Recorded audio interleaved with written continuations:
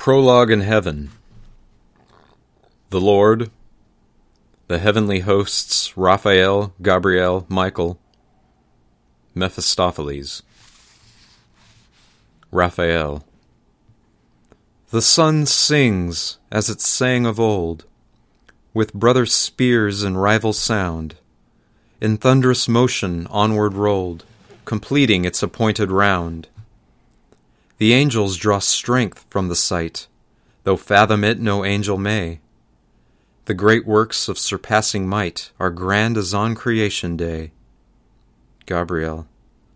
And swift beyond conception flies the turning earth, now dark, now bright, with clarity of paradise. Succeeding deep and dreadful night, the sea in foam from its broad source against the base of cliffs is hurled, and down the spear's eternal course both cliff and sea are onward whirled. Michael. And storms a roaring battle wage, from sea to land, and from land to sea, and forge a chain amid their rage, a chain of utmost potency. There blazing lightning flashes sear the path for bursting thunder's way, and yet thy heralds, Lord, revere the mild procession of thy day. All three. The angels draw strength from the sight, though fathom it no angel may. The great works of surpassing might are grand as on creation day. Mephistopheles. Since you, O Lord, approach again and see these people here and ask us how we do, and since you used to like my company, behold me also here among this crew. Excuse me, I cannot be eloquent, not even if I'm scorned by all your staff.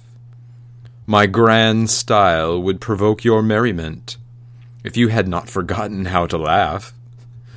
Of suns and worlds there's nothing I can say. How men torment themselves is what I see.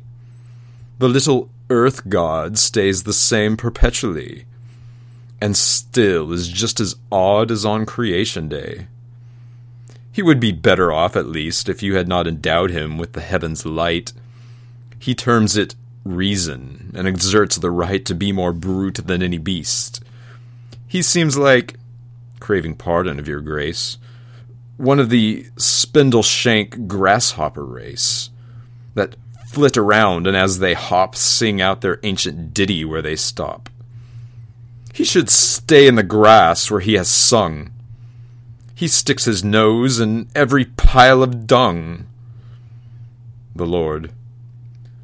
Is there no more that you could add? Is finding fault all you can do? Is nothing on earth ever right with you? Mephistopheles. No, Lord. I find things there, as always, downright bad. The human race and all its woes I so deplore. I hate to plague the poor things any more. The Lord. Do you know Faust? Mephistopheles. The doctor? The Lord. And my servant. Mephistopheles. He serves you in a curious way, I think. Not earthly is the poor fool's food and drink. An inner ferment drives him far, and he is half aware that he is mad. From heaven he demands the fairest star, from earth all peaks of pleasure to be had. And nothing near and nothing far will calm his troubled heart or make it glad. The Lord. Though now he serves me but confusedly, I soon shall guide him on toward what is clear. The gardener knows when green comes to the tree that flowers and fruit will deck the coming year. Mephistopheles. What will you bet you lose him if you give me your permission now to steer him gently down my path instead? The Lord. As long as he on earth may live, to you such shall not be gainsaid. Man errs as long as he can strive. Mephistopheles. Thank you for that. For with the dead I never hankered much to be. It is the plump, fresh cheeks that mean the most to me. I'm out to corpses calling at my house. I play the way the cat does with the mouse. The Lord. Good then. The matter is agreed. Divert this spirit from his primal source, and if you can ensnare him, lead him with you on your downward course. And stand abashed when you have to confess. A good man harried in his dark distraction can still perceive the ways of righteousness. Mephistopheles. All right. It won't be any long transaction. I have no fears at all for my bet's sake. And once I've won, let it be understood, you will admit my triumph as you should.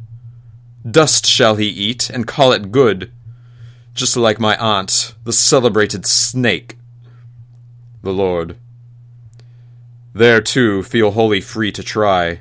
Toward your kind I have borne no hate. Of all the spirits that deny, the scoffer burdens me with slightest weight. Man's activeness can all too easily go slack. He loves to be in ease unqualified. Hence I set a companion at his side, to goad him like a devil from the back. But you, true sons of gods, may you rejoice in beauty that is full and true. May that which is evolving and alive encompass you in bonds that love has wrought, and what exists in wavering semblance, strive to fix in final permanence of thought. The heavens close, the archangels disperse. Mephistopheles. From time to time, I like to see the boss, and with him, like to keep things on the level. It's really nice in one of such high class to be so decent with the very devil.